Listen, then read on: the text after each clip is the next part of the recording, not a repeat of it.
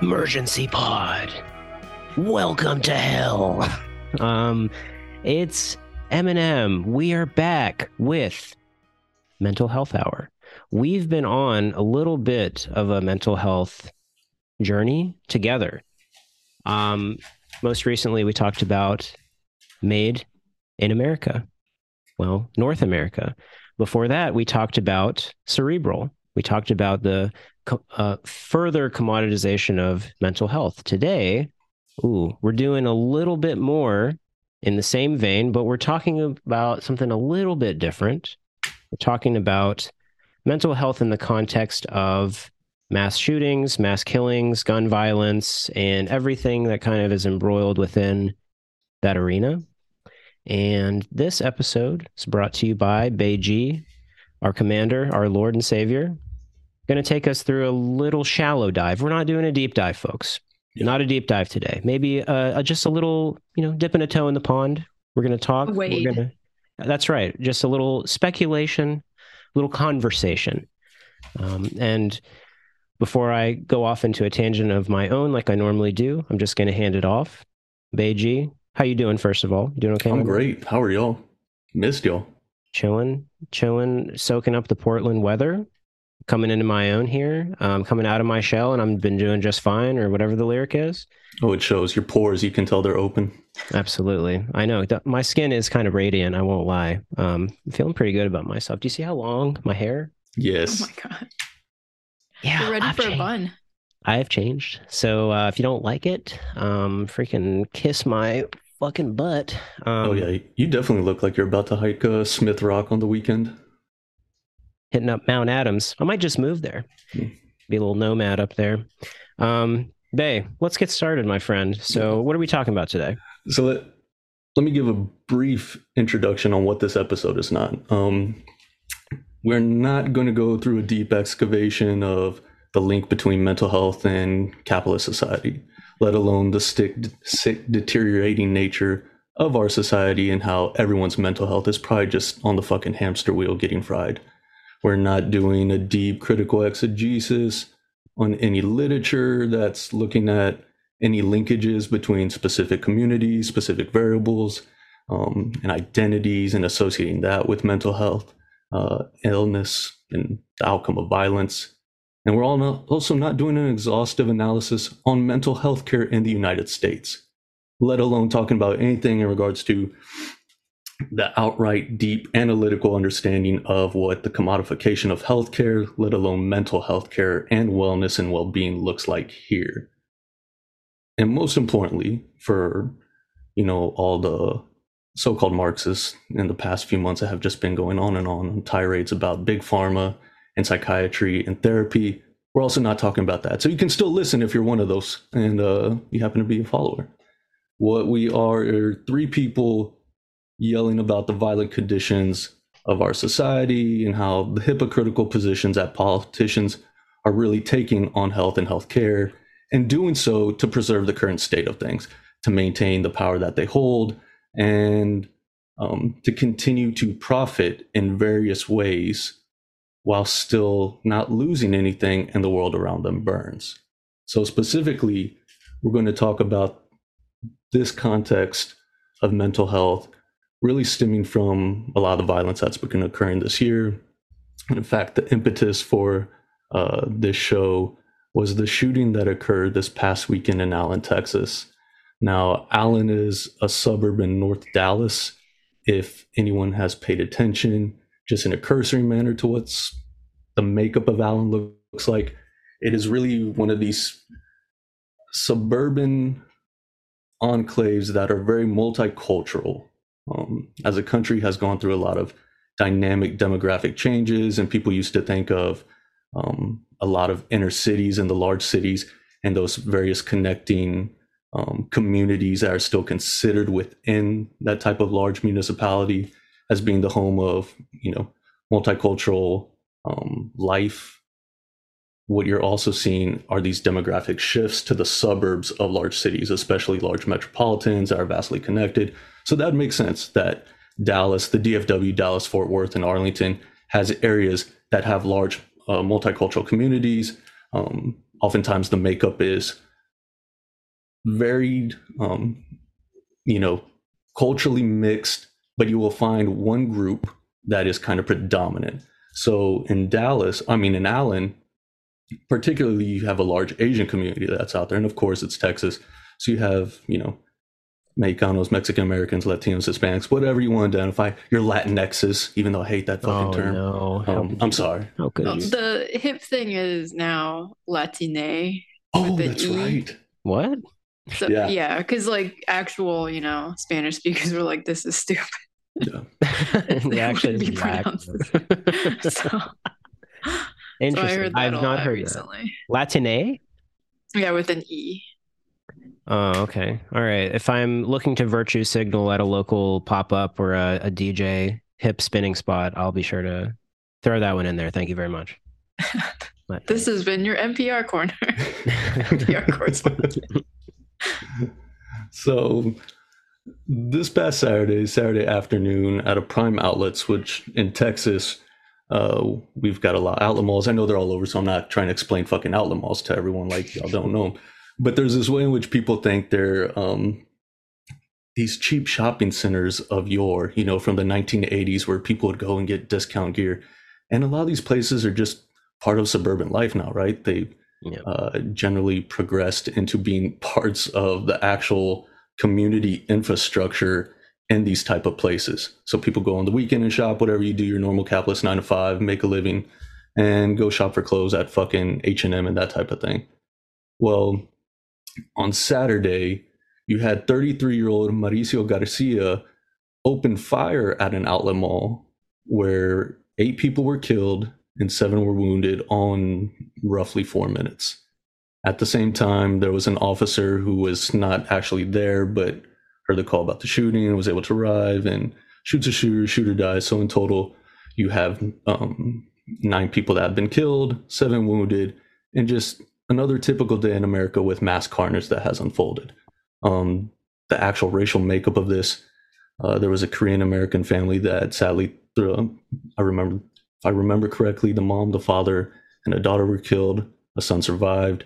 There was 6-year-old son, right? That was the only survivor. Yeah, there's an Indian national. There was a second grade Hispanic girl, police officer. And we're not getting into the details of this. We're just trying to paint a picture of how, as we're talking about, the people who have suffered violence are specifically this large multicultural swath that you see in America, making up, the general melting pot fabric. No rhyme or reason. Violence just occurs on a daily basis. And of course, as the episode gets on, we're going to nail that down to actually understanding that in a materialistic sense, conditioned around the history, especially the contemporary history that we've gone through. But for the time being, as everything is reactionary, right? We're all responding to this in a very visceral manner and responding to these things daily. Then we're going to talk about it as it presented itself. Of course, everyone's upset. It seems as if every day there's a mass shooting that's occurring, but what you're really hearing about is afterwards. And there are 2 camps that we're really going to talk about. And of course, that's going to be devolved into 2 main primary political parties that we see, the Republican and Democratic response. And we're going to kind of nitpick that here for a sec. The anger that spurred this episode is, of course, the scapegoat, the whipping boy that has come across, that all of us have seen, and that is the idea that mental health is behind this. Mental illness caused this. It is the lack of mental health care that is the blanket that this nests upon.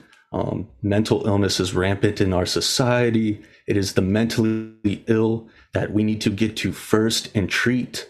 And that overall in healthcare, it is all boiled down and singled down to an outbreak of mental health. And said that unintelligently, just throw out mental health to an ABC reporter and it's, oh, yes, that type of thing. So it's the common sense aspect of it, right? If I may, the dogmatic image of thought. Well, violence, it's just the way it is. These presuppositions we have about our current society and our place in history, not being placed in its proper context, but just accepting these presuppositions as fact or as common sense. This is just the way it is. Everybody knows there's going to be violence. What can we do about it? But pray, or, ask for some kind of intervention from the very people who have no benefit from doing anything about it, right? And that's maybe the most sickening thing is the resignation, I feel like, almost. Just we can't do anything. From bad actors who know they can do something, and regular people like us who feel like we can't do anything, even though we know what must be done. It's a very Victorian notion of crime. Oh, they did that because they're crazy. They have a brain disease, which makes them violent, rather than sometimes it's if people believe certain ideologies or certain ways of seeing the world, then why wouldn't this become the next rational thing of killing people?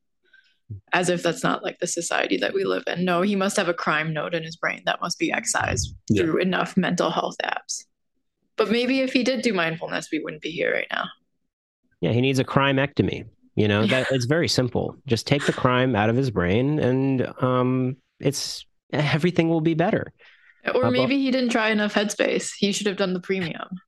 Yeah, he should have, before he went into that outlet store. Maybe he should have done some deep breathing in the car, and then perhaps he would have drove to Starbucks and got a little fun drink, and then went home. That was the problem. What I'm hearing is not a refutation, but an acceptance of contemporary phrenology and nativism. Yes. Absolutely.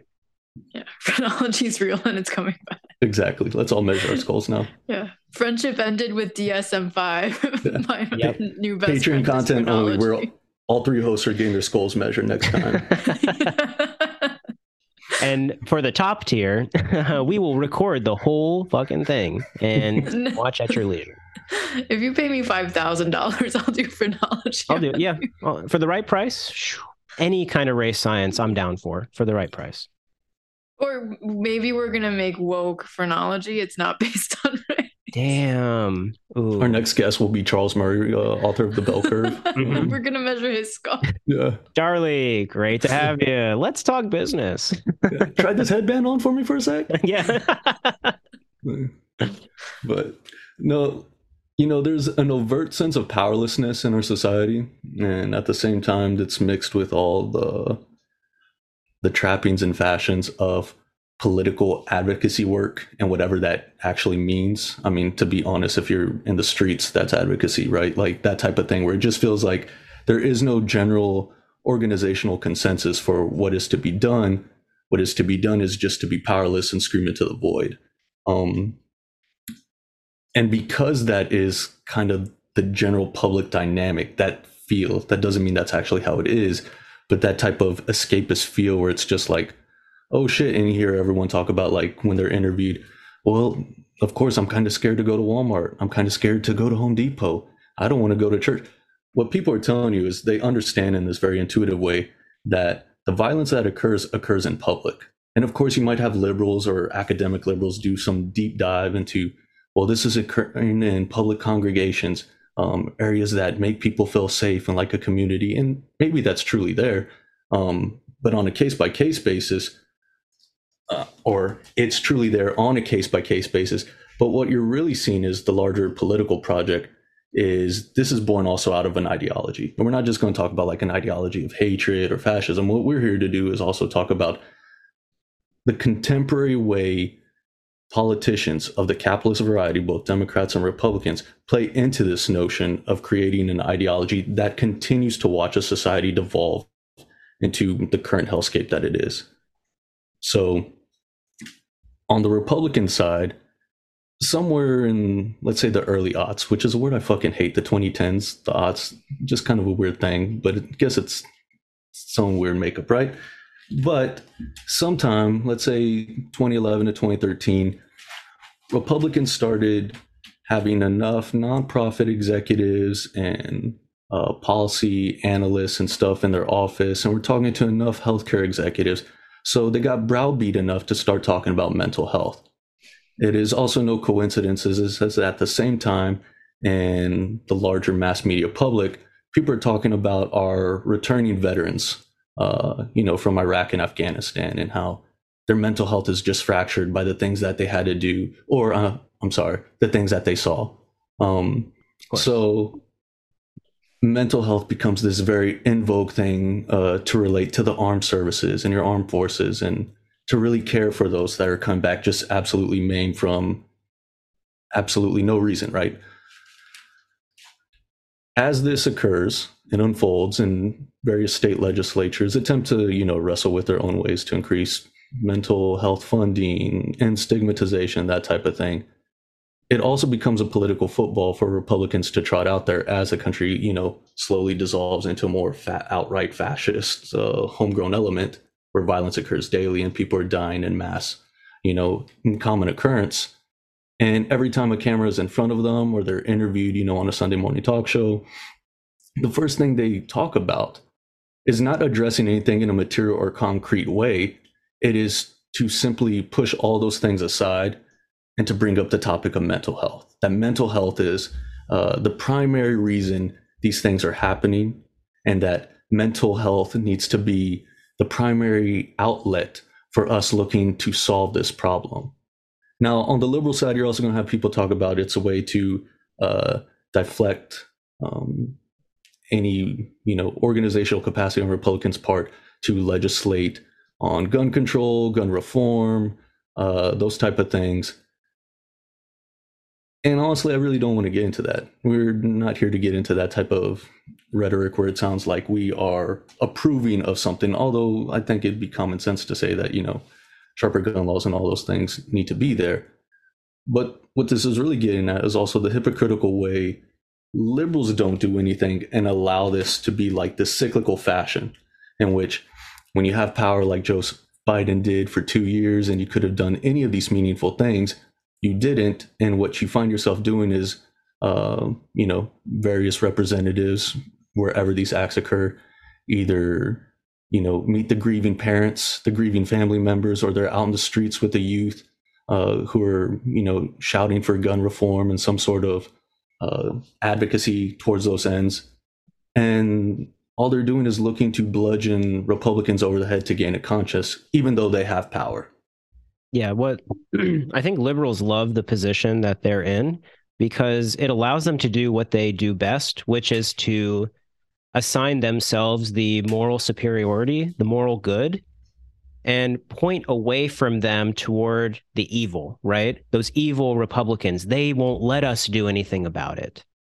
Even though when it comes time where liberals have, I say quote unquote power, but when they're in power in terms of the House of Representatives or the Senate or the presidency, the executive branch, they still don't do anything. Even when they have all three, like let's take Obama 08, for example. They had all three sectors, right? And they still didn't do anything about it. They had almost complete control with Biden when he first came in, didn't do anything about it. Because for liberals, I can't remember I think it was Matt Christmas who said this actually, and he's right. Conservatives are the party of resentment, whereas liberals are the party of guilt. And what liberals are best at is taking their moral superiority, the moral good, and deflecting their guilt onto something else, right? They love the position they're in because they don't have to do anything. The Republicans don't care that they don't have to do anything. Their priority is, just like the Democrats, but more overtly, let's say, the Republicans' priority is to their donors. And it's more out in the open.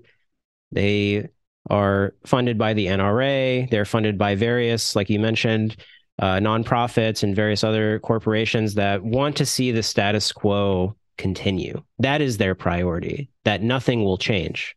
But guess what? The Democrats are the same exact way, maybe a little bit more covertly, except when Joe Biden says nothing will fundamentally change if you elect me president.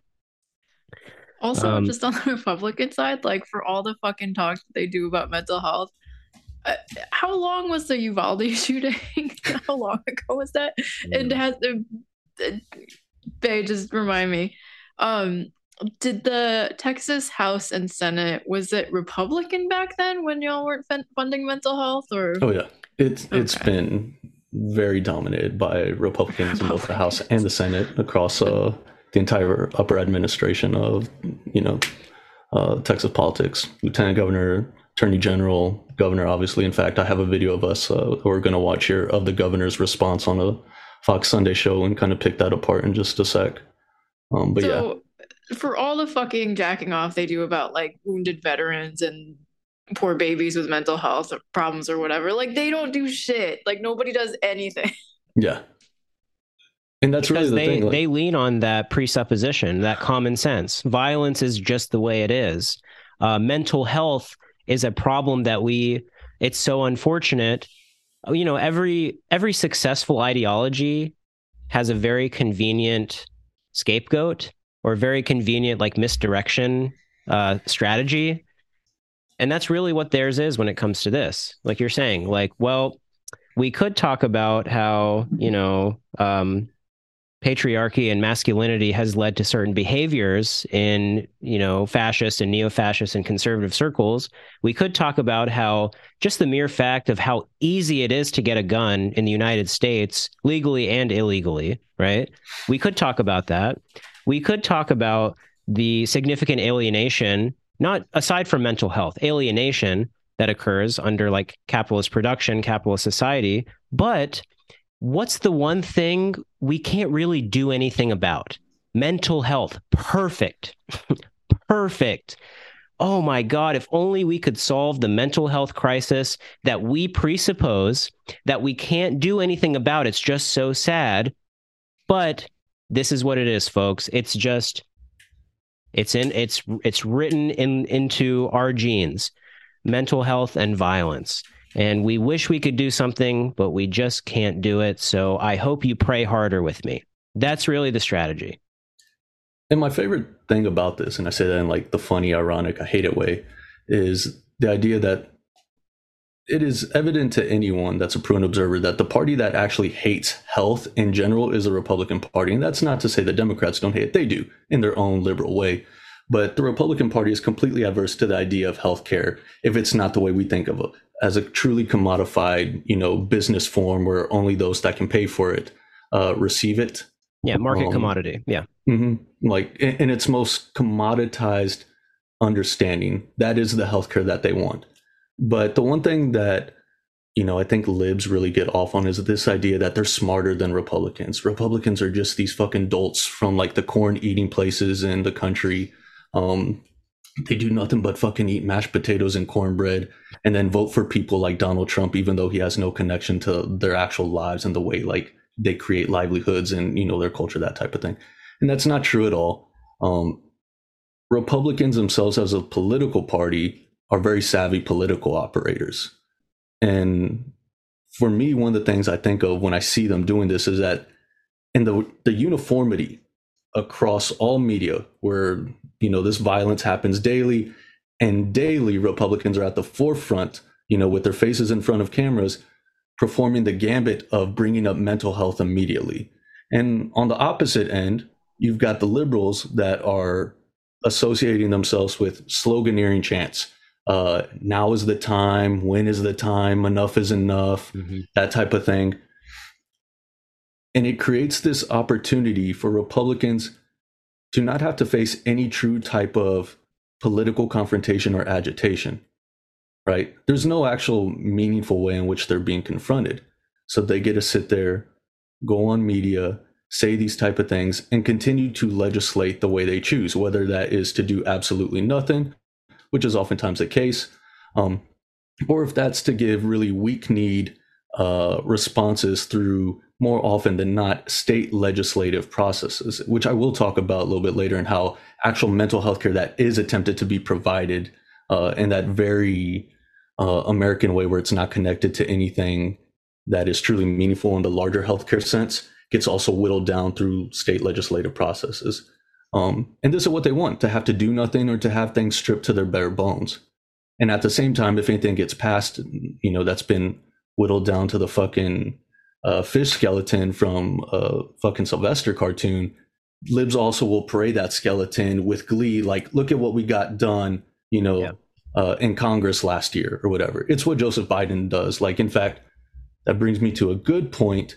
Let's read Joseph's statement after this past shooting. Let's do it. So he made a statement. Oh yeah. So we have, someone that works in his office made a statement. Statement from President Joe Biden on the shooting in Allen, Texas. 8 Americans, including children, were killed yesterday in the latest act of gun violence to devastate our nation. Jill and I are praying for the families and for others critically injured, and we are grateful to the first responders who acted quickly and courageously to save lives. Federal, state, and local law enforcement are working closely together to investigate this attack, and I've directed federal agencies to provide all needed support. Yesterday, an assailant in tactical gear armed with an AR-15 style assault weapon gunned down innocent people in a shopping mall, and not for the first time. Such an attack is too shocking to be so familiar, and yet American communities have suffered roughly 200 mass shootings already this year, according to leading counts. More than 14,000 of our fellow citizens have lost their lives. Credible estimates show that the leading cause of death for American kids is gun violence. And this is where, of course, you got to toot your own horn and say what you've done. Since I signed the bipartisan Safer Communities Act into law and took 24 executive actions to stem the tide of gun violence, we have made some progress. States are banning assault weapons, expanding red flag laws, and more. But it's not enough. We need more action, faster to save lives. Too many families have empty chairs at their dinner tables. Republican members of Congress cannot continue to meet this epidemic with a shrug. Tweeted thoughts and prayers are not enough. Once again, I ask Congress to send me a bill banning assault weapons and high-capacity magazines, enacting universal background checks, requiring safe storage, ending immunity for gun manufacturers. I will sign it immediately. We need nothing less than to keep our streets safe. I can't stand this hokey down home bullshit from Biden. I turns my fucking stomach every time I hear too many families with empty chairs at the dinner table. Too many families at church looking across the pew and noticing missing children. Shut the fuck up, dude. My bowl of porridge is going cold because my brother got shot at school. God, it's sickening. I hate it when they give these Biden statements that were clearly not written by him. I want Biden to come out just fucking straight off the dome. No speechwriter. Yeah. Well, folks, no Namenda, no Adderall. Get him out there. Shooting this weekend, it's so Jack. So what? Huh? So how y'all doing today? That would be if Biden went off the top. Oh yeah. This is a moment where our country needs some laughter, right? Laughter is the best medicine. Maybe if we let Sleepy Joe out there, there'd be fewer mass shootings. Yeah. And I'm sorry, but he's the fucking president, and he's like, maybe if somebody sent me some bills to sign, I would sign them for you. But it's what? Please send me some bills. I can sign them. I can make a difference, please. Where the fuck is the party discipline? The Republicans they all line up. They're all saying the same shit. They're all united in doing nothing, but the Democrats are like, oh, if somebody had a good idea, we could put it into practice. I'm sure some smart observer would be like, well, this is a conditioned learned helplessness. And you're like, no, it's not. This is a willful choice. Yeah. This is also a political party that has no understanding of power, and they don't wield it. And I would actually say that one of the reasons they don't wield power is because they're beholden to capital. As capitalists light, this is what they try to do.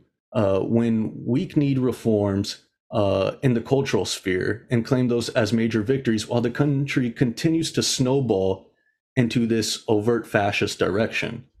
And that direction itself is born out of capitalist structure disintegrating before our eyes.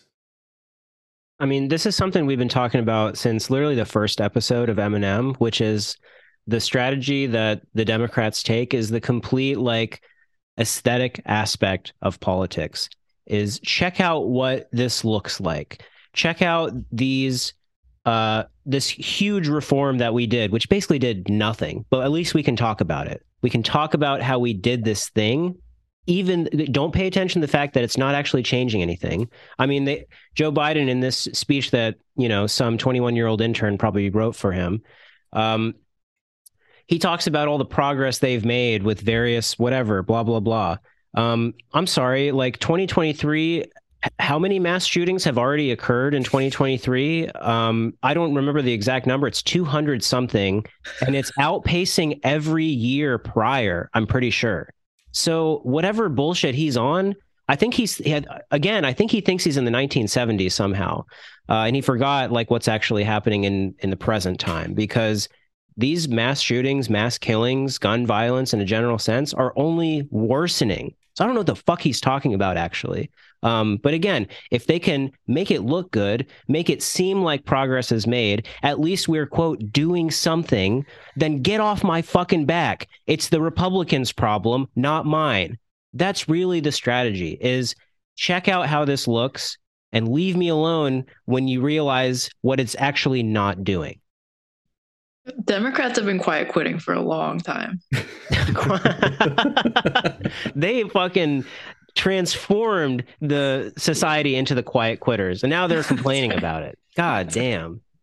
No, it's just I can't stand to hear this stuff anymore. And you almost, for your own sanity, you I feel bad saying it, but like you kind of have to not tune it out, but like I can't like keep up with all of the mass shootings that occur. It's kind of impossible, and you're basically, your meter is going to be on zero all the time if you're constantly keeping up, let alone like just news in a general sense and all the bad things that happen all the time, but especially like these mass shootings. And how can you focus your time on it all the time without just like losing it, just like losing your sanity and feeling that black pill, basically, that like nihilistic push of like, God, we just can't fucking do anything. Does anything we do really matter? Or can we actually do anything? We have to fight against that, of course, the revolutionary optimism, but God, it really makes it difficult to, when you're hearing every single day almost, hey, did you hear about that shooting in Texas? Hey, did you hear about that shooting in California? Hey, did you hear about that shooting wherever? God, it's exhausting. I gotta say, it's truly exhausting. Somehow we normalize it, but it's totally exhausting. Yeah. And I think that itself is like the psychological salve that we all use, that sense of ambiguity or ambivalence towards it, because it's tiresome. And that doesn't mean like it's tiresome when you don't care about someone else's suffering. Right. It is tiresome to live in a country where suffering is the norm. Yes. And the only way to escape it is to literally just keep chugging ahead. And that is also the political project that both parties maintain. I would say that the bromides, the simplistic bromides that they both give are not just part of their political orientation, they are part of their party discipline as capitalist protectors. And you can get into all the specifics. And I know when we post notes, my notes have far more detail than what we kind of discuss here, at least for today's episode. But you can get into the specifics about this particular shooter and his ethnic makeup, and how he was also a supporter of, white supremacist ideology, literally had it tattooed on him.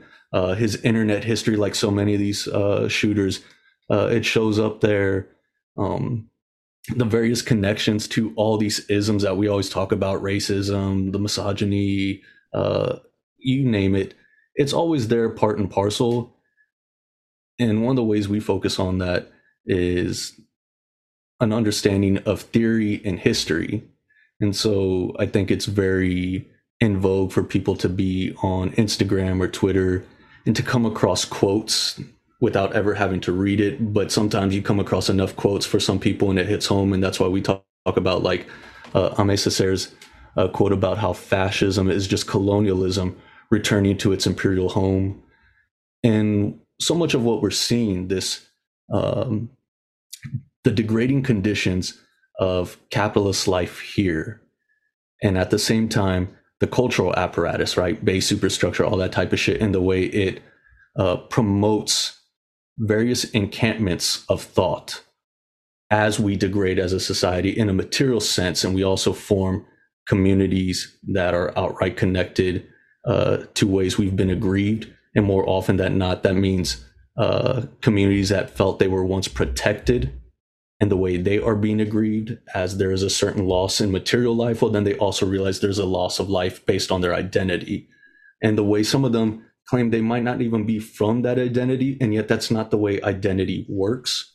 So you have people of, I mean, it's black nationalists, and I don't mean like the actual black, I mean like the black nationalists in the sense of supporting white supremacy. The way people are completely ignorant to the idea that Latinos, whether they're Mexican, American, or whatever, can also be white supremacist supporters, and be like, bitch, have you seen the state of Florida? I was just about to say, exactly. Like Florida is a case study in this. Like, do we also know in like South America and Latin America, they have their own homegrown like fascist movements and stuff, like far removed from the fascism of Hitler and Mussolini. Like these type of things are here, they're present. That's why we try to understand economic conditions and attach it to history. And not just, by the way, not just like in, Latin America, South America. I mean, the Middle East. Like I know people growing up in the Arab community who are white fucking racist, who say the most outrageous bullshit in a bid to appear to conform to American standards, I suppose, wanting to assimilate. That's the word I was trying to think of. Trying to do their best to assimilate and show other white people, look, I'm not like Osama bin Laden. I'm not like fucking Gaddafi. I'm not like these killers. I'm just like you. And what is the subtext of that? I'm white, just like you. You see it in all kinds of communities. So this, you're exactly right. Like it doesn't matter if these people are actually white or not. It's what are they trying to achieve? What community are they trying to be a part of? In terms of, are they trying to shield themselves from certain societal or cultural violence against themselves? I think it's like a particular strategy to shield themselves from scrutiny that becomes a irreversible pathology in like this sense, right? I think like the obsession on like the individual person's like race or identity, like, and I think we see it more when it's not like a cis white man who shoots up a place, because that tends to be so much of the majority. But it's like that kind of is like irrelevant to the discussion. Like, yes, maybe there's like individual motivations for like why this particular person shot up this place, but it's like, look at the fucking country that we live in. I feel like we're kind of like missing the forest for the trees, or the other way around. No, and I touched on in the notes that we have laying this discussion, but it's this idea that in general, they're the historical foundations that make up our national fabric in society. And so, the first group that's protected are white male property owners, and the way that moves from there, the aggrieved senses of privilege. And I think when people look at these issues individually and on this case-by-case basis, you really kind of want to boil stuff down to, and these are people that are racist. These are people that have, are xenophobic. These are people that are misogynist, transphobes, etc. And I'm like, these are all of them, whether they committed it or not. This is not happening, in a siloed manner. One particular shooter was obviously motivated by Asian hate, and that Asian hate was spurred on by the media that they consumed and all these other things. But all these still, the way this country is shaped has always built on this sense of anti-communism, even when it doesn't have to say it. It's always been built on this foundation of capitalism, which means economic dominance and supremacy. So we're talking about the way in which that economic conditions have been destroyed over the past 40 years, which we often look at as the neoliberal area, and how imperialism, not just, at the periphery, but how it operates here centrally and whittles out the structure to where just that walking skeleton, at fucking Spirit Halloween, that type of shit. And at the same time, it also pertains to the history of a settler nation that has, an illegitimate foundation. So those type of foundations themselves are all central and core to understanding the current context. You talk about that on TV and you're going to get run out of CNN and wherever. No one's going to have that conversation. We want to know, well, this shooter hated women. Oh, this shooter, obviously the shooter from Saturday, when you read anything about his background history and how he researched this place, how he had lived there for several years, and the makeup of Asian Americans that now make up that large community, how they were most certainly targeted. But it's the way this targeting occurs constantly. It is constantly baked into this. And what ends up happening is liberals or liberal commentators that opine, like in the Times, anywhere else you might find them, might want to talk about these things like very overtly, singularly, or touch them in that very Hillary Clinton-esque way of intersectionality without attaching it to the larger like American project of what this nation is. And I think that's where, when we start talking about it, we touch on a little bit. We don't have fucking 8 hours to give a fucking lesson, and none of us are qualified to do that, hilariously, although we like to think so. But it's just this general idea that there's an understanding that the connection to health and the way it is talked about in this sense is so minuscule, is so infinitesimally small, and yet that is what is put forward. Oftentimes, in this sense, we're talking about with one particular party really foot on the gas pedal, putting that in full view, and another party responding to it in such a weak and hampered manner. And yet nothing ever gets done because that is the political project at hand. It benefits both to get nothing done, pretty much. There's the strategy for the Republicans and Democrats, but like you started off by saying, status quo is the goal. Nobody wants to actually change anything. I got a clip queued up for us, a couple clips. The first is going to be of Greg Abbott on Fox Sunday News show immediately this past Sunday talking about this. Another clip will be, I think there might be two, that kind of talk about the legislative process that occurs once mental health actually gets some focus and political representatives, this is at the state level, attempt to do something. And this is kind of the end of what we'll talk about. They'll probably, take about 30 minutes for us to voice all our hatred towards what we're about to hear. Okay, so we have Governor Abbott discusses Allen Premium Outlet shooting, changes state is looking to make. Welcome back to Fox News Sunday. We'll get to the border in just a minute, but we want to start with that tragic shooting. Well, Shannon, obviously this is just devastating. Texans are hurting today. And the people who are hurting the most, obviously, are the families of the victims, families who've lost a loved one, families who have a loved one who is injured. And our main priority right now is to help and support those families and the Allen community. And I'll be going up to Allen later today to begin the process of well, thank God. Hope and healing. But I got to tell you that there are questions that are lingering that the families want answers to. And that is, why did this happen? Why did the government do this? How did this happen? And I know that those families need an answer as quickly as possible. And then the last thing I'll tell you, and I just want to reiterate my gratitude and the gratitude of all Texans for the swift response of that police officer. You had just a single police officer who had to confront that dangerous gunman and did the right thing by taking swift action to eliminate the gunman. And we are grateful for that officer's heroism. Absolutely, truly a hero, the very definition. As happens with these shootings, it almost immediately turns to the political conversation about gun reforms. One state senator pointing the finger. Oh, God forbid. Yeah, oh, how annoying. When there's a mass shooter, we just got to talk about guns all the time. Fuck me, right? So yeah, annoying. Guns don't kill people. Blood loss and like organ damage too. So not enough people are acknowledging this. It's exactly about doctors. Yeah. In Texas saying there are loose and dangerous gun laws. I want to put up a poll that we just had on possible gun reforms here in the U.S. This is just out from Fox News. When you ask people what they would favor, background checks for guns, enforcing existing gun laws, legal age to 21, requiring mental health checks, flagging people for danger to self, all of those score at more than 80%. Are there things that you would consider in Texas or that you think Congress should consider at a federal level along those lines? Well, on the federal level, as you know, some laws were passed last year to begin to address this. At the state level, listen, this is something that we've been grappling with over the past year. We've been praying for the past year. Yeah, I hate it when they're grappling. It sucks so bad when you have to grapple. It's truly. How long do they have them fucking grappling? When was Columbine? Right.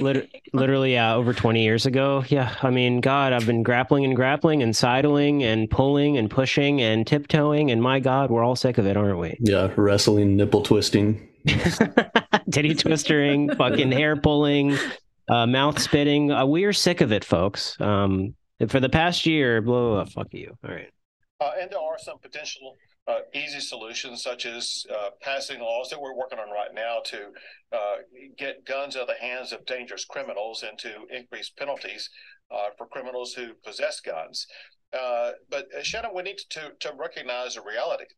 What we've seen across the United States over the past year or two, and that is an increased number of shootings in both red states and blue states. Shannon, shootings in states with easy gun laws as well as states with very strict gun laws. I think that the state in which the largest number of victims have occurred this year is in California. Yes, he said it. People died. And so one thing that we can observe very easily, and that is there has been a dramatic increase. Those fucking tofu loving, fucking board short wearing, fucking kombucha guzzling liberals. This is what happens when you eat uni. You eat California Pizza Kitchen, think you're God. This is what happens, folks. I mean, but like when you look at it on a whole, like California has like pretty low rates of gun death. Like, so I don't know that it entirely tracks that like gun laws don't correlate at all to gun deaths. It's just that like mass shootings are still relatively rare events, even though we get more than one a day. Also, California has the largest population, doesn't it, in the country? Yeah, that also. Just raw numbers, again, just like no context at all, but, you know, convenient argumentation. Thank you, Greg. Also, like it's cool. A numbers game, too, because the actual stats from this year have California and Texas lead the way in mass shootings. But California has had 40 killed and 56 injured, but Texas has only had 29 people killed. But wait, they had 61 injured. So really, who wins that argument? Well. Well, also, it's like when they say like strict gun laws, it's like in Massachusetts, like you have to like go through the police department and then you have a bunch of paperwork to fill out and it takes like a couple weeks. Yeah. So like that's a strict state, right? But like in Texas, you can just go and buy them for free. Like, right. I mean, there's like nothing. Yeah. Like just walk into your local HEB and just ask for one and they hand them out to you. Yeah. You can ask for a Hello Kitty gun. But like the bar is not exactly high for even the strict states. No. All right. Let's continue. Increase in the amount of anger and violence that's taking place in America.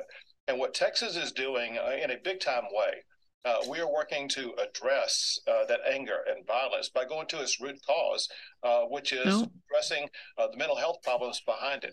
No, you just literally restated what you just said. How is the root cause of anger and mental anguish mental illness? That's not the root cause at all. What the fuck? Literally just restating it in a different way.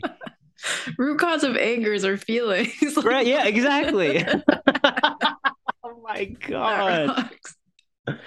Oh, we all make fun of that like Miss America contestant who's like such as but it's like politicians do all the same shit.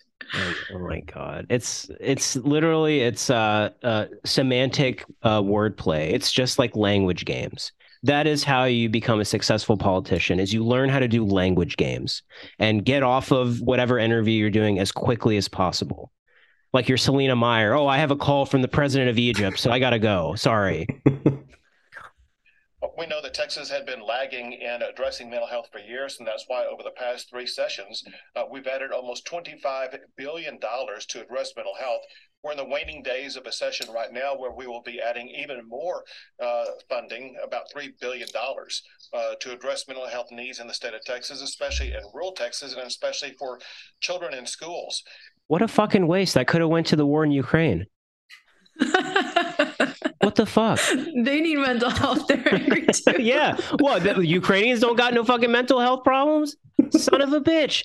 Greg Abbott, he's in love with the fucking. Oh my, I can't stand. Wait, so like, what is Texas funding? Because like, right, that was my exact like... question. So I actually have that, and I was going to get to that a little bit later. But okay. let's finish this, and then we can discuss. Okay. And people want a quick solution. The long-term solution here is to address the mental health issue. And one last thing about this, Shannon, and that is, it truly seems today that America is more divided than we've been. That damn division. Stunning analysis. Never heard that before. Got to reach across the aisle. As Americans, and come together as one big family. Why didn't I fucking think of that? In that regard, find ways to reduce violence in our country. Yeah, I mean, there are certainly divisions. That's a very tantric prescription of trying to solve this. Coming together, America. Any fucking time someone with money tells you we got to be like more like a family, run away. Union's your boss. Like... Okay, I love it. That was great. Absolutely stunning analysis as usual. The problem is we're too divided as a country. No one has ever said this before. So what we have to do is come together and pray together and, all right, I'm trying to take screen sharing off, and now I feel like a boomer because I don't know how to do it. There were a couple things I wanted to single out in that video, maybe even a few to technically break down. The first was the way in the first minute, there was the putting forth of this cop taking so much initiative and placing him as a hero. So the hero worship that they do first. And that's not to say that this cop didn't do something heroic or whatever, but we're talking about this in a sense of how it comes across, how this is a tactic that they use in regards to these incidents. You first always have to thank law enforcement. Like in Uvalde, before everyone found out just how fucking abysmally imbecilic that law enforcement was, the first thing you're doing is we thank our first responders. So it's very trite. It comes across as this thing that they have to do. And they do it with such a sincere face and a voice of such, astute and honorary inflection, where it's like they just, like that preacher that just knows how to sell whatever his sermon is to the crowd. That's the one thing Republicans are really good at. They're really good at selling like the heroic valor of cops to a Fox reporter. They should say EMTs because they are truly heroes. Oh yeah, like firefighters and EMTs and paramedics, of course. But cops, in this particular instance, like obviously not bashing on a guy that shoots someone that's shooting up people, but at the same time, it's just like getting at the hilariousness that this is what is always put forward by them. Also, he's the one dude who has actually done this versus like the squads of fucking cops who wait at like school shootings and be like, oh, I hope someone goes in there soon. I'm scared, I'm scared. I was threatened for my life. Yeah. No, but it's just, it's like what I say about ideology, right? It's confirming the conclusion you've already come to. So of course, when Greg Abbott goes on Fox News and starts talking about our brave first responders and police officers, of course they're going to eat that shit up. That's really all they want to hear is the stuff they already believe, and the rest of it doesn't matter that much. They just want to hear the stuff that makes them feel good and they already believe, whether that's from their own unconscious or from other shit that they hear from other people that they respect or like in their, dare I say, community of conservatives, because there is no community. It's just a bunch of people who are grifting and figuring out ways to one-up each other. The other thing that was hilarious to me is the idea that we talk about anger as being the root cause and all this and that, but they conjure it up like alchemy. They talk about like what caused this? Societal anger, madness. It's this deep-rooted sickness. Oh my God, you can feel it. Satan's got his tentacles into us as a nation. Just imagining like if the Democrats were truly the opposite of Republicans and every time there was a mass shooting, they went on TV and just like talk shit on cops the whole time. Like these dumbass cowards. Well, we didn't have a bunch of fucking loser, scared ass, punk ass bitches for cops. Maybe we get some stuff done, for God's sake. And that's what I want to hear on whatever That's right. Just explicitly like blaming cops. Yeah. Why did 8 people already die, bitch? Yeah. Well, you're that bad at your fucking job? Maybe we should defund your asses. Damn. That would be nice. That will never happen. No. You know, I will say if fascism is mental illness, you know, I'm fine with that. Well, if we're just going to say that, if we're going to go the route of mental illness is the problem and we need to work on mental illness, and we look at the vast majority of what has motivated these mass shootings, which, as you kind of went through earlier, is white supremacy, the return of fascist values as empire turns inward upon itself, then yes, let's eradicate mental illness by eradicating fascism. Yes, let's do it. Then I'm on board with mental health being the problem. Okay, otherwise I have no interest. But if that is the case, sure, let's tackle mental health by tackling the fascist underpinning of these movements. The other thing I thought about was the way around 2014, 2015, you really started seeing, especially if you were within mental health care itself as a worker, and that means an actual provider, caregiver, or someone working on the policy side of mental health issues, were these destigmatization campaigns, especially in red states, right? That was like the whole bread and butter. We can talk to Republicans and get them to understand mental health by destigmatizing it, and more men are more apt to seek help and therapy of some sort. And at the same time, every time these idiots get on TV, they are literally stigmatizing mental health by saying mental health is the reason that people are fucking shooting up all these places. And these are the people who also sell destigmatizing campaigns and programs, Yeah, because they don't fucking do anything. Yeah, exactly. Yeah. But, and then lastly, towards the clip, it was the way he ended, right? Texas, in a big way, because we're big Texans, we're handling mental health. That type of hilarious wrestling and grappling with such an opaque problem that rests at the human core, and at the same time, we're going to throw funding at it, and we're going to eradicate it. That's what Texas is doing, unlike those ungodly, godless liberals out in California. That's right. Well, I was just going to mention, like, the godless liberals in New York, like, their solution to, quote, mental illness problem in the city was just, like, involuntarily hospitalize any homeless person that looks mentally ill. Literally doing the Foucault thing, like, let's just move them somewhere else. It's like Eric Adams read Foucault. I was like, shit, that's a good idea. Yo, this dude's onto something. Damn. Man, I come from that background, discipline and punish. Like, exactly. Yep. It's like, what if hospitals were prisons?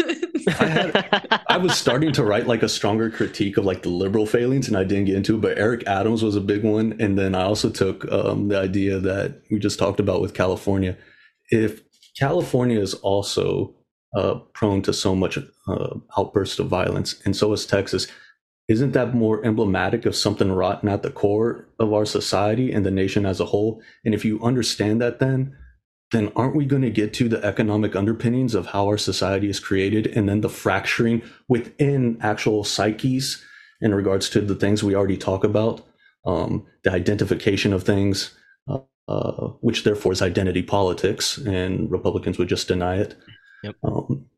But it gets to all those issues. Okay, this is from, let's see, 3 years ago.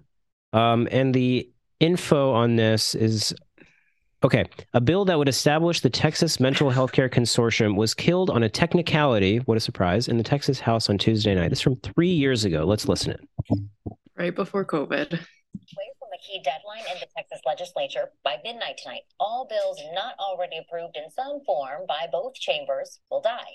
And in a surprising turn of events, one of the most important bills for lawmakers this session just failed on a technicality. KXAN political reporter Phil Prazen live at the state capitol with what happened there. Phil?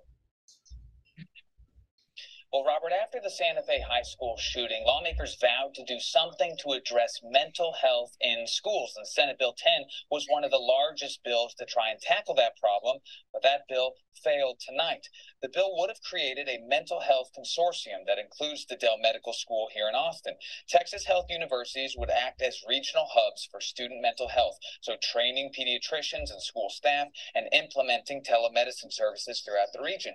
It was one of Governor Greg Abbott's priority items. It was overwhelmingly supported by both Democrats and Republicans in the legislature, but Bedford Representative Jonathan Stickland, a Republican, opposed the bill. And according to the House rules, lawmakers must follow a strict process while passing a bill. Stickland found a small mistake that scuttled the entire thing. The author of the bill, Senator Jane Nelson, spoke to us earlier this session about the importance of the idea. And the governor set up task forces, and right away there was a clamor for hardening our schools, putting metal detectors, and that's fine, but that doesn't address the root problem, and that is there are some children who need to be identified and helped as potential serious risks to themselves and others.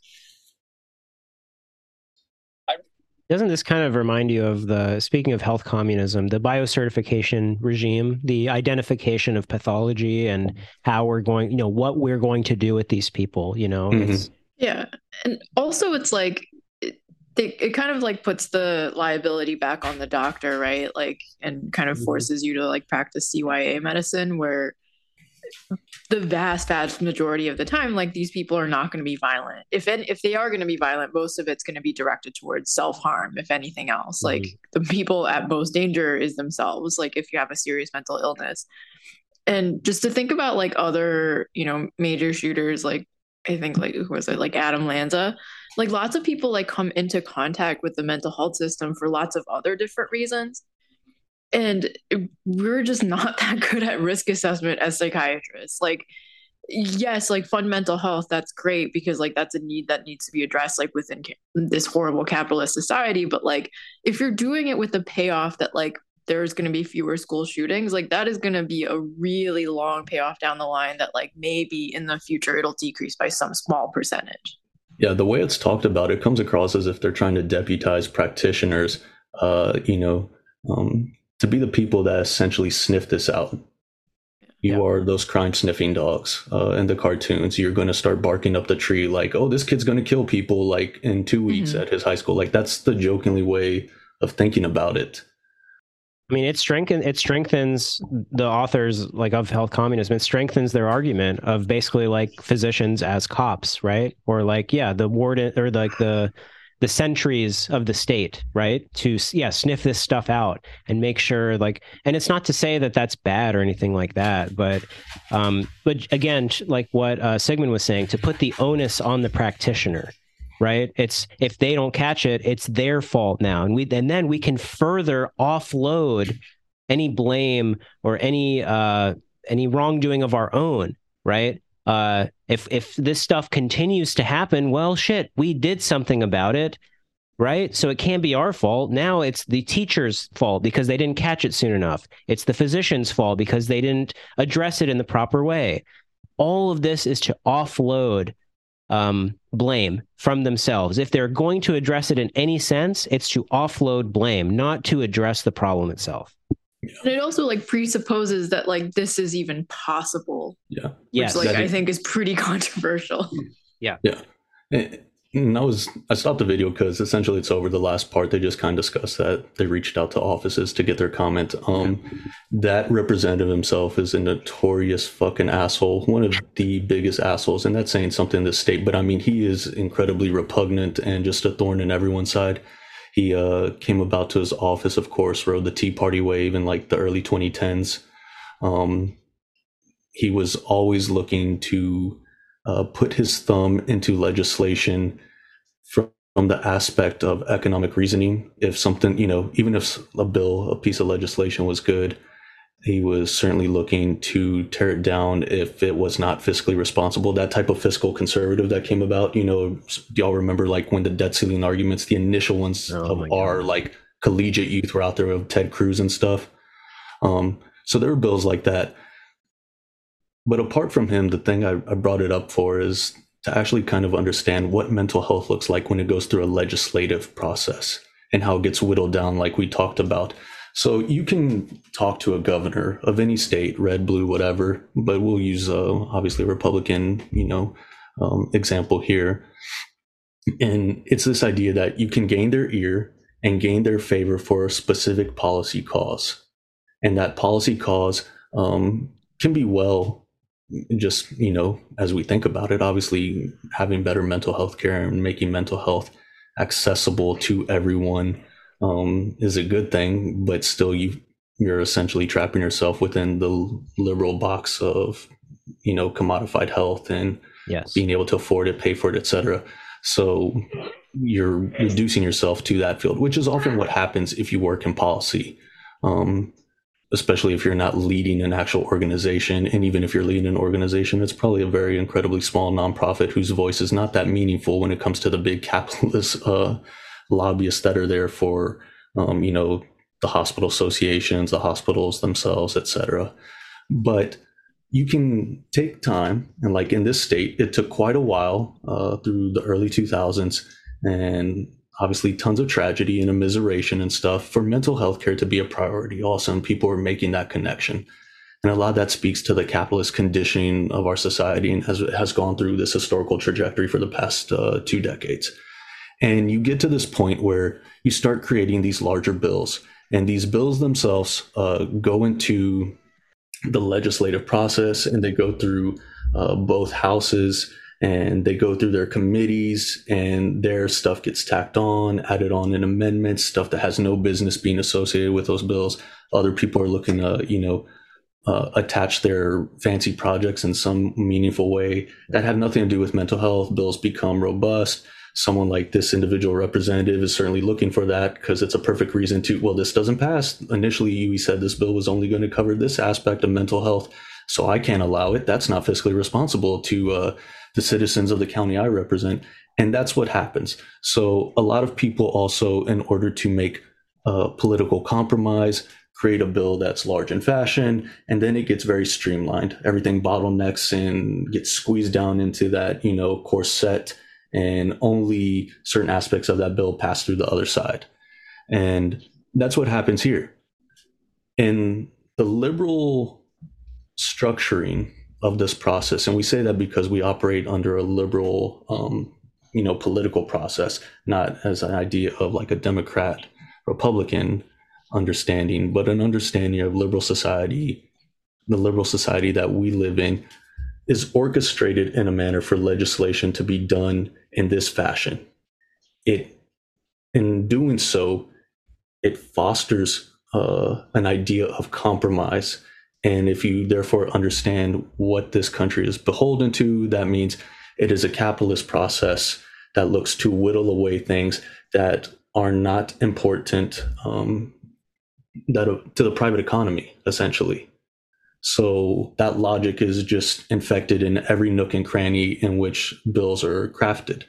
So here we go, and we take an entire legislative session, which in this state only happens every 2 years, and you go through this incredibly extensive, rigorous 6-month process, because that's pretty much, unless a special session is called, that's the only time a session is in. And people are there literally from 6 in the morning till 5 at night debating stuff, especially as you get to the end when this bill is killed. And you take all these people who have worked out a bill, dealt with compromise, etc. And as we talked about, the things that they were establishing, we ourselves could critique. Some of them seem good, but all of them, like the way we're talking about, kind of deputize physicians. The way the senator who sponsored the bill talked about how, some people wanted metal detectors, and we can do that. This general acceptance of militarizing our schools and this type of thing, right? We could really get into the gritty details of the bill itself, and how even if we're broadly saying it's a good thing for in some way enacting larger services and access to care, ultimately it is a capitalist structured piece of legislation that doesn't provide full health care, doesn't connect mental health to the wider range of complete total care of the individual, is so fragmented and probably so riddled with add-ons like grants to different providers, to different institutions and stuff that like will just eat away at the funding of that bill relatively soon. We're still thinking of this as a success, as a win. Yeah. And yet you get right to the 12th hour and a certain representative, congressman, etc., and while this example happened in the state of Texas, it happens anywhere else, finds one tiny technicality, one tiny detail that renders the whole process moot.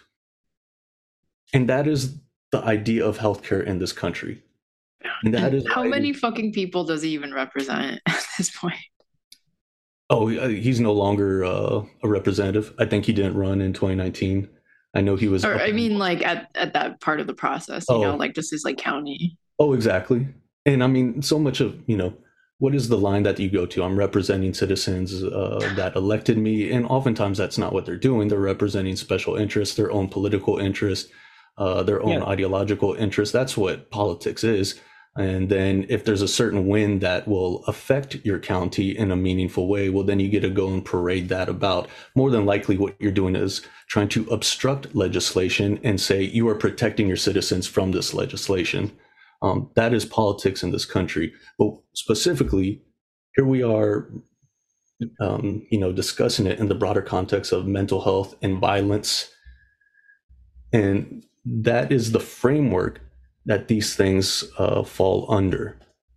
This idea that there is some large metaphysical notion of evil, that evil incarnate is at the core of what is causing these horrible outbursts of violence in our society.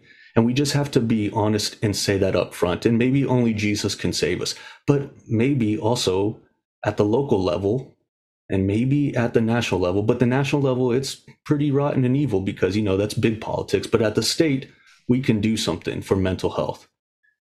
And what we described is the exact process that occurs. And that's why healthcare in this country looks the way it does. It's a capitalist-oriented system. It feeds off of every ounce of division, of every minutia of individualized identity that it comes into contact with, and it doesn't serve the people. There's nothing democratic about it, and healthcare is not something meaningful. It's something that's talked about and paraded for the optics, for the sounds, for the feelings. It is not something that is done in a meaningful manner. I mean, if they're going to actually talk about doing what their constituents want, I mean, this is like a very common excuse, I guess, of, I represent this many people in my county or in my district or in my state, whatever it is. My constituents, they want more information. They want this, they want that. I mean, fuck, if we go back to the first video that we played, obviously listeners couldn't see it, but they pulled up a list of approval for within the public, a list of percentage approval for certain metrics like universal background checks, increased funding for mental health, all these things. And almost every single one was like above 80% of, yes, the vast majority of people support these specific changes. Including viewers of fucking Fox News. Yes, including the very viewers that they're trying to propagandize against the things that they don't want. If you're actually going to listen to your constituents, we would have done something about this 20 years ago, 15 years ago. So don't listen to people when they start pulling the bullshit like that. The compromise aspect, how we platform this idea of compromise, how it's this liberal virtue of, look, reaching across the aisle and maybe doing things we don't want to do, but we got to get stuff done. Who is compromising here? The working class has no say in this compromise. The compromise is between capital heavy and diet capital. That's where the compromise rests. So there is no actual compromise. There is only back and forth jousting between the left wing of capital. And again, dare I say the left wing of capital. They're even left wing, the Democrats. But really, it's just jousting between different management strategies for how do we administer capitalism. That is all. That's where the compromise rests. So these people don't have your best interests at heart. They don't care about you, my constituents. Bullshit. Again, goes back to the very first thing that Bay started with. The priority is to maintain the status quo. It is to not change a damn thing. That is where the priority rests. Yeah. And the last thing I'll say for this is, and move out broadly rather than the specific ways we've been talking about mental health and violence, it's why we reiterate the basic concepts that are talked about when you start reading Marx and Lenin, and this idea of labor power and the dictatorship of the proletariat, and how living under capitalism creates an immiserated society where mental health is a political football and a plaything of the capitalist elites that, you know, hold legislative positions and political power. It is part and parcel of the larger cultural apparatus that is dominated by these type of discussions, and that forces you to feel like you have to invest the entirety of your energy and efforts into, and when nothing good comes out of it, you are exhausted. And that's already saying something, because the economic structure of our society leaves you exhausted as is if you are a laborer, which most of us are. And so therefore you look at the political process, this thing that you're taught is supposed to be a way for you to be democratically represented and for things to to go through, because, you know, the US of A is a democratic nation that has fought against totalitarian societies left and right around the world, and we're this bastion of freedom and democratic principles and all this bullshit. And what it should do is expose you to that hypocritical nature, just like the entire, you know, conversation centers on the hypocritical ways mental health is used as a political talking point. Well, it's the way our lives are used as a hypocritical political talking point. The way the value is stripped from us, the way that these individuals that hold political representation over us are galvanized by their ideology, and it's an ideology strictly not sense of capitalism, but of power and domination. And our ideology should come from the same thing, but it should come from that democratic sense of, you know, collective ownership and that type of broad-based understanding of collective representation in its truest form, and therefore power and domination that arises from that. Well said. Do we want to perhaps close with some thoughts? Nothing like detailed, like policy proposals per se, but like maybe we could close with like, because people are probably at home listening and they're like, well, we're talking about the hypocrisy, we're talking about the things that are not being done, but could we just for a moment ponder what needs to be done, perhaps? What if we did live in a just society, let's say, or if we did have a communist party, like what perhaps they would be talking about, as opposed to the bullshit that we hear from the Republican Party and the Democratic Party? Could we maybe do a couple thoughts on that? Or give our own reasons for why this is happening? And it's not to say that mental health is zero. It's not, we're not saying like we shouldn't pay attention to mental health. I don't want people to go like, I don't want that to be the takeaway of like, that's all bullshit. We're thinking dialectically here. We're thinking or differentially, like what are the multiple ways in which we can understand this context, right? And mental health is one among many, but what are the other aspects of why this happens? And like, what could we actually do? What would be on a Communist Party platform of what can we do about gun violence? What can we do about mass killings? I don't know if you all have any thoughts to start. I could start, I suppose. Yeah. The reasons for why this is happening to me, I've done a post about this in the past. So I'm just going to reiterate my post, which is what I'm really good at. But really, like, I think the primary issue we're facing in the 21st century is nihilism, alienation. Like they kind of go hand in hand, right? The loss of meaning in people's lives, the revaluation of values into cold hard cash. People, unfortunately, have clung on to this tradcath, like, return to tradition bullshit kind of thing, they get one part right, which is we are losing our traditional values. We are moving away from ways of coding our communities so that people actually have bonds that aren't reliant on market exchanges or transactional natures in general. That part is true. We are losing those values. The answer is not to return to those values, right? What's in the past is in the past, and we learn from those things. We don't return to them necessarily. We learn from them and create the new, create the better. We reconstruct in the rubble of what came before, right? So the diagnosis of the loss of tradition and the loss of values is correct. Well, what we have to do is reevaluate those values to something new, right? What capital does is reevaluate those values into money. Every value in prior societies and prior cultures is revalued into the dollar, into a quantitative measure. And that's no better. But I really think that is what this alienation we experience comes from, is that life is kind of meaningless when everything is put back onto what is the price of this thing? How much does this cost? I can't do anything unless I can buy it, right? I mean, think about whatever city you live in. It doesn't really matter. How many things can you go and do for free?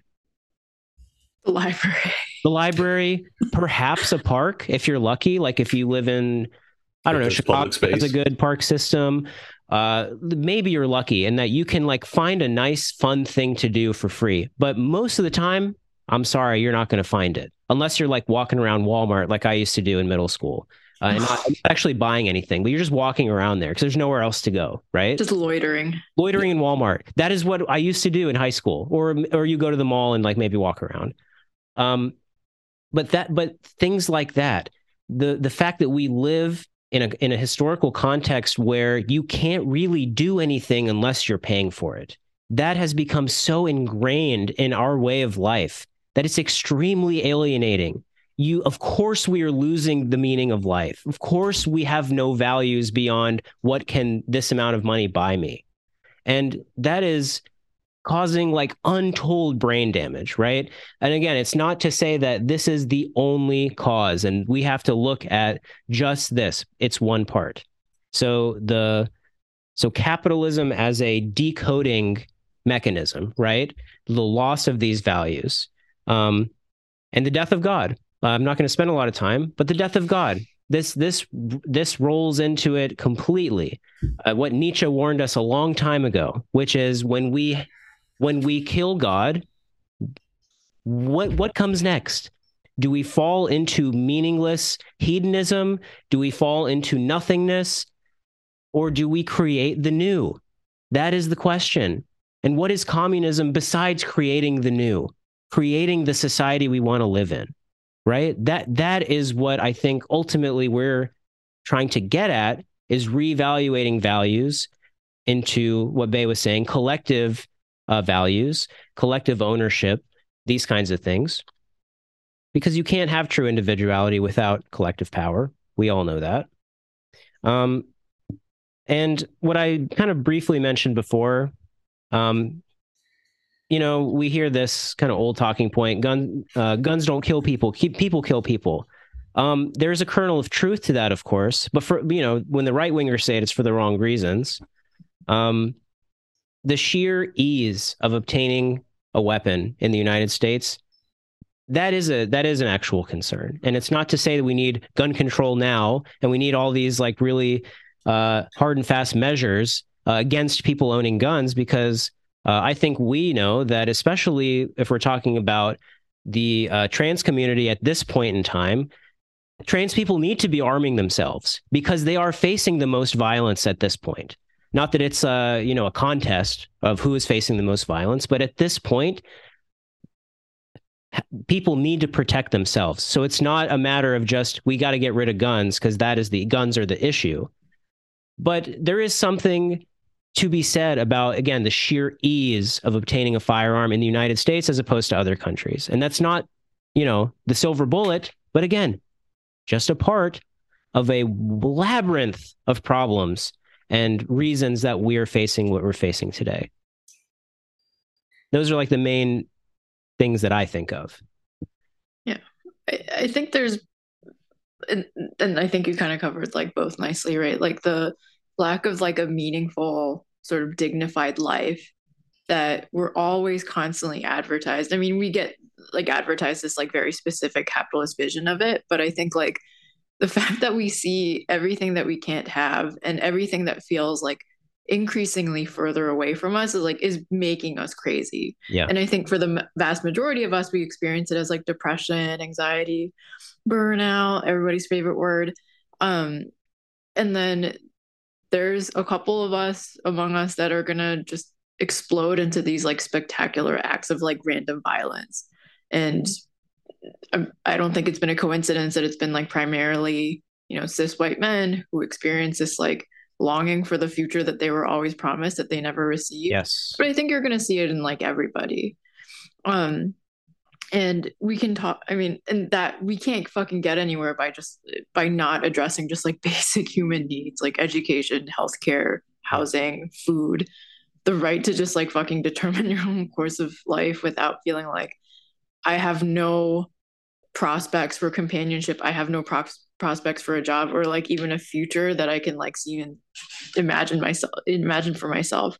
And the more people are going to be driven to like weird conspiracy theories, because it's at least like a narrative that I can like, imagine and internalize rather than like all the same sort of bullshit that the liberals are selling you on MSNBC. It's like, oh, it's really hard. It's all this like systemic stuff we'll never be able to explain. No one really knows why it works this way, but it just has to. Technocratic bullshit that we can't discern, just, overcome, basically. Yeah. Yeah. And I think like just the blanket calls for gun control are like understandable, but I think it's like really tone deaf, just like in light of all the violence that so many people are facing. Yeah. Mm-hmm. And also just like historically, we know how these are going to be enforced, right? Against like poor people, Black and brown people, with mass incarceration, not with like money to these communities that need them or like buyback programs or anything like that. Right. One thing that I was just like thinking about is like, what if you just sued gun manufacturers every time someone died? Like, what if there was like whatever the actuarial price is on a life? What if like gun manufacturers had to pay that like every single time somebody died, regardless of like if it was a mass shooting or if it was a suicide or homicide? It would never obviously happen because we live in hell, but I think it's just like I wonder like what more systemic ways to target capital and like people profiting off of this rather than turning to like individualistic solutions of like, how do we put more people in fucking gun prison? Yeah.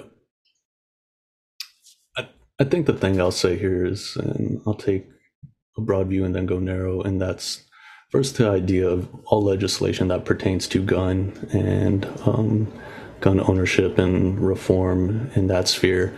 There's, I'm sure, wonderful policy ideas out there that are viable and worth getting behind and supporting to some degree. I think the larger thing I would say is, since that's not my wheelhouse, even though you can read all the things that you read within the leftist media sphere on what's good and decent and what people should be looking at, it's also understanding the history, just like Sigmund just said.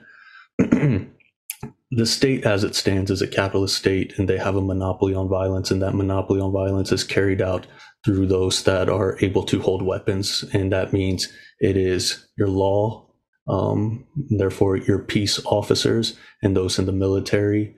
It is also why we make the connection to imperialism and the larger extent to, therefore, the imperial outlook that is colonial conquest. And by that, you'd say, well, that just sounds so foreign and 1600s, and you'll say, well, let's look at the ballooning defense budget under Biden, and let's look at what is going on currently in our geospaces at this point in time. It's not just the confrontations with other nations who are attempting to assert their sovereignty and fight back against U.S. hegemony and Western hegemony at that, but it is also the way in which a militarized outcrop that focuses on that sphere is also, therefore, a militarized society in the domestic sphere. That is what capitalist production is. That is the society that we live in.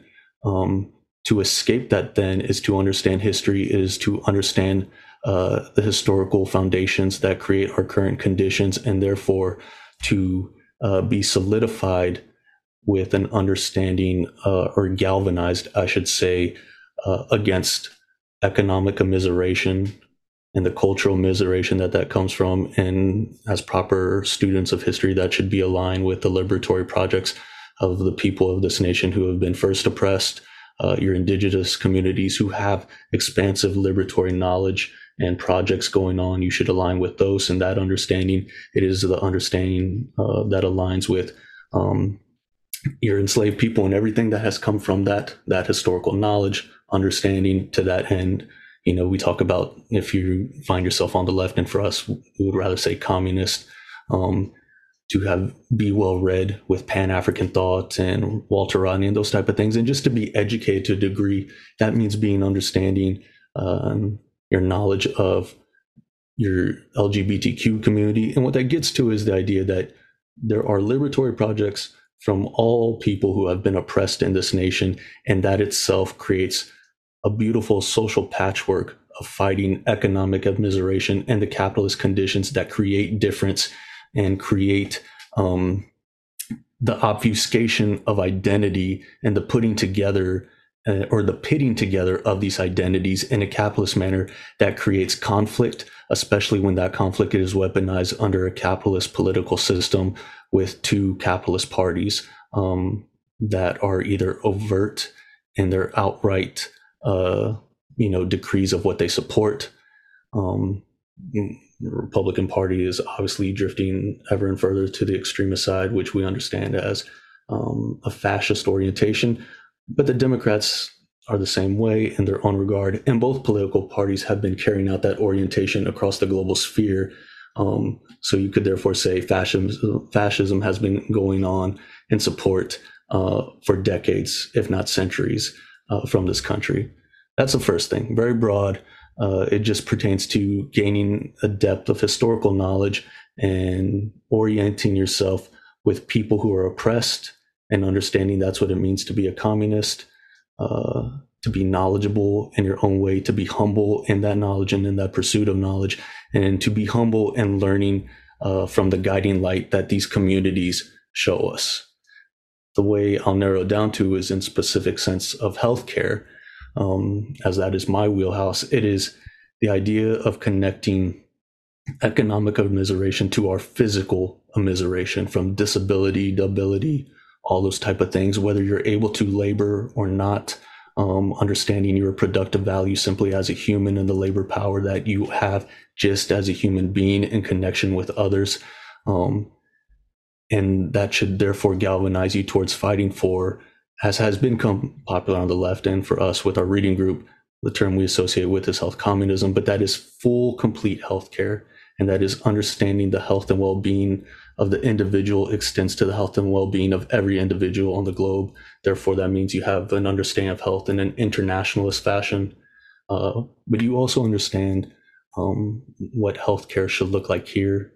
Oftentimes, we boil that down to what we think is the most radical position. That's saying like, oh, a single-payer healthcare system. And we're not getting into the very technicalities of these things. And as great as those things are, that's not the ultimate end goal. The liberatory project of health is to understand health in its complete complexity. That means the myriad fluidity of health, what that looks like for our trans comrades, for everyone that finds themselves in their healthcare aligned in that transitioning stage. And I don't mean that, as I just said, to our trans comrades, but I mean that the way it transitions in our lives from the day we come out, technically, to the day we're conceived, to the day we die, how healthcare in its entirety should be taking care of us by the most well-practicing practitioners and caregivers who are knowledgeable and have gone through rigorous, schooling and training and are paid for that knowledge and that skill set and well. Who are not taken, coerced by capital, exactly. I should mention. And that your bodies are looked after from birth till death, and not an ounce of it is a struggle, because living itself can be a struggle. Communism is achieved, illness still is around, like we talked about. There are going to be mental health issues and stuff. We don't say these things as if, that these things are solved, once we win, once we go through the transition process to full communism, to once communism. We're not here for that type of idealistic utopian bullshit. We deal with a very real, concrete understanding that problems exist and emerge at all times. But for us, complete healthcare and the complete provision of healthcare at no exhaustive fee whatsoever is what our society should look like. And that is what we should be fighting for. All care for all people. I just had a really good idea. Oh, yeah. What is it?